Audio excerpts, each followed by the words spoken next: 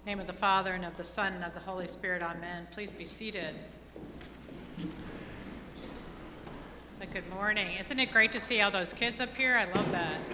And if you'll notice, there's a lot of 2-year-olds. I'm thinking, like, why are there so many 2-year-olds? You know, something to do with the pandemic, maybe? I don't know, maybe. So whenever I see toddlers like that, and I think we're having more and more of them, I just love that. That's the life of a thriving church, right? To have kids around. But when I see toddlers, I think of this specific story that has stuck with me from a dad who told me this. Anyone who thinks of a 3-year-old as innocent could do no wrong, has never had a 3-year-old. So this dad walks into the kitchen and sees his 3-year-old on the top of like a chair with a bunch of boxes on it, up to the top shelf of the cabinets where the chocolate chip cookies live. And he looks at it and thinks, how did he do that, first of all? And then the kid grabs a cookie, turns around, sees the dad, and says, "For you, Daddy." Yeah, pretending he climbed up there just to get his dad a cookie, right? So we can see ourselves as both the kid and the dad in this story, right? We've been both of those sometimes.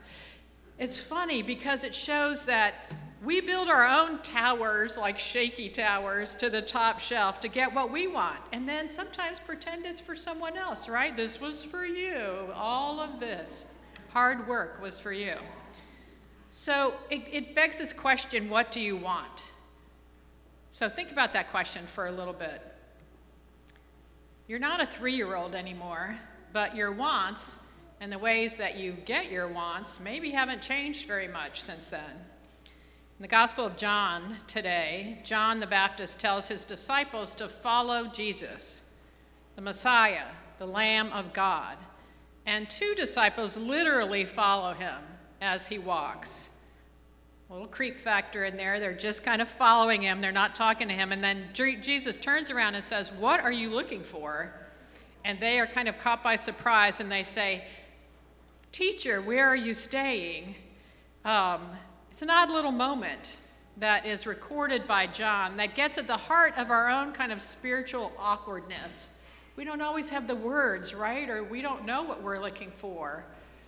What do we want from Jesus? What do we want in any respect?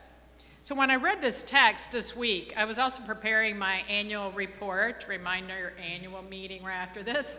And I was thinking of all the annual reports I've written over the years in different settings, that I've been in business settings and here and other places. And I thought, wait, what has changed? What has kind of changed in me and morphed over those years? What have I written in all of those things?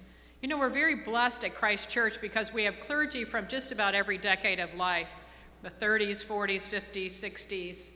We get to hear from different experience. I'm just saying I'm the end of that experience. I'm on that end of it. And so I started to think, well, what did I want in my 20s? I was not hankering to go to seminary at that time. I wanted to graduate from college, have a meaningful career that hopefully paid a lot, get married to a handsome, very cool, prosperous guy. So check, I did all that right off the list. In my 30s, I wanted to get ahead in my career, right? I thought I'm supposed to be like moving up, right? Getting better and better at that, be a great wife and a mom, get a house with the dog and the picket fence. Labrador Retriever is preferred in our family. So yes, got all of those things. Check and then honestly uncheck. Not sure how good a mom or wife I was. I'm hearing lots of feedback from my daughters about that. The house and the fence were actually eventually part of a bankruptcy, both personal and financial, so I'm not quite sure about the 30s. I just wanted to survive. In my 40s, I don't know what I wanted except not to be 40. When I got to 40, I thought, what? Is this all there is? This is it? So I pushed for more by going to graduate school. Somehow I thought graduate school would give me some sort of wisdom. So I went to seminary. I'm not sure why I thought that would not give me any more problems and be financially secure and all of those things. But I went. I felt like I was called to do that. But I just I had kind of lost my my checklist. It was gone by then. What did I want in my 50s? By my 50s, I just wanted to feel settled and secure, to know that my life would mean something to my children and my grandchildren, that something was going on. So in my 60s, which I'm halfway through now, just to know that God still uses old people. Like, I look through the Bible a lot and I'm like, yeah, see, there's an old person. God used that person. To have a softer heart, deeper faith, to actually weather the decay in me and all around me, to not be irrelevant. So looking back, I realized that my life has always come in waves of death and resurrection, creation and destruction, self-sufficiency and the utter abject failure of self-sufficiency, of knowing and not knowing anything. It's not like a one and done. It just, life keeps happening, right? Life just keeps happening. And I am present in that and have to know that there's only one place I can go with that. But underneath all the emails, the grocery shopping, the permission slips, the work projects, the lunches, the laundry, the pets, the house cleaning, the planning anything fun, was the hum of the engine of my ego, always in there like, is this it? Is this it? The wants that I don't share because I don't want to be judged. If Jesus turned around and asked me, like he did to these two disciples, what do you want? What are you looking for? Well, I would have said, I want more. I always want more. I always want more than what I have or what I've been given or what I need. More is what I want. But there is a common theme to my more. I want to feel more safe, more secure, more loved, more certain. So there's another part of this biblical story that it's just right after this. It doesn't show up on our lectionary at all, so I thought it was safe to go into it a little bit. It's two more disciples. Philip and Nathaniel are being called, and the crowd-funded series, The Chosen, which I happen to like, has given Nathaniel a backstory. You don't hear about Nathaniel but 2 or 3 times in the entire Bible. So it's nice to kind of imagine more about this disciple and his calling. Nathaniel is pictured as an architect working for the Romans, but he's always having dreams of designing synagogues. And this is what he says: with colonnades that sing, with parapets that practically pray, with vaulted halls that draw the soul upward toward God. These are his dreams, these are his plans, and he's always sketching out his plans. This is what he wants for his life. So meanwhile, he's a Jew. He's designing buildings for the Romans. He's in the city of Caesarea Philippi. And a roof on one of the buildings that he designs falls in, collapses. He's fired on the spot. All of his dreams gone.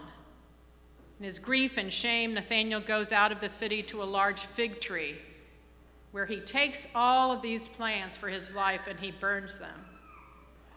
He burns them, and he pours the ashes over his head like a dead man.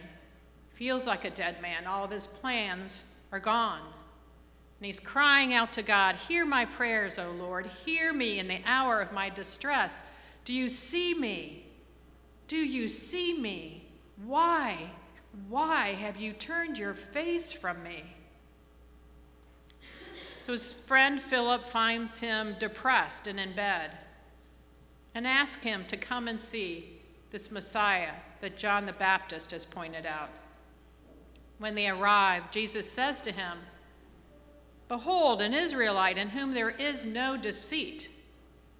Nathanael's confused, and he says, How do you know me?" Jesus answered, "Before Philip called you, I saw you. I saw you under the fig tree."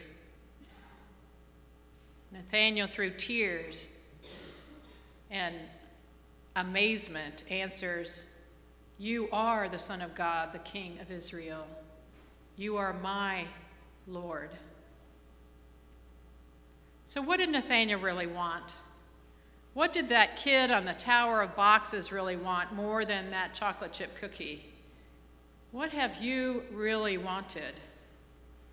You may be under your own fig tree now, burning or watching the plans of your life burn and asking Jesus, do you see me?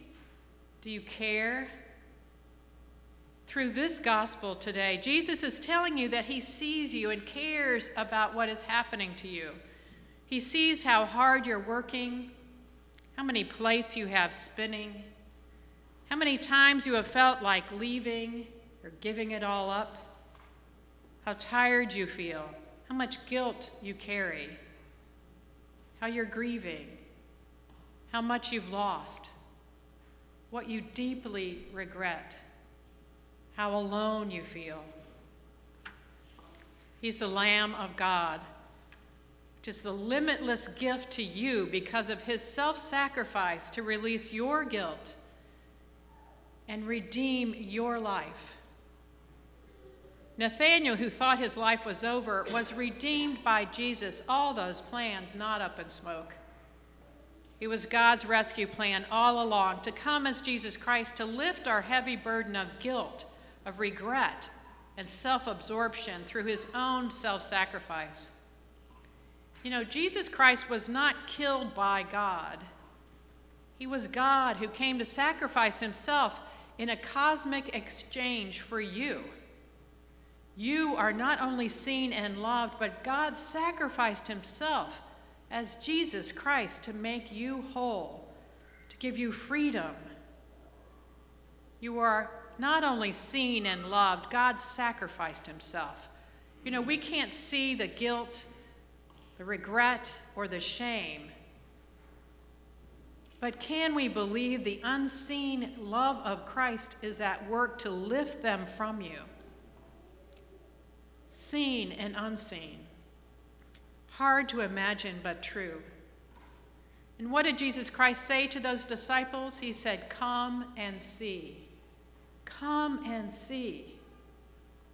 You know, during the years when I was struggling, what I should say during all the years which are now and to come and always are, when it feels like my life is falling apart, this tower that I've built to get that chocolate chip cookie, my lack of power to do anything about things falling apart, Jesus sees me, loves me, has always been there. My eyes cannot see far enough ahead to know what is coming, but he can. And the rhythm of any life is death and resurrection, and will continue to be. Not once and for all, but over and over again. What do you really want after all is said and done? But to know that God cares, is with you, seen and unseen, knit together in your mother's womb the way Sam talked about, named by him. So in closing, I just want to tell you I have my Spotify account basically set to Paul Zach, who's sitting over there, because he's amazing, and he's always coming up with some new song that comes up on it. I know he just turned out a new album too.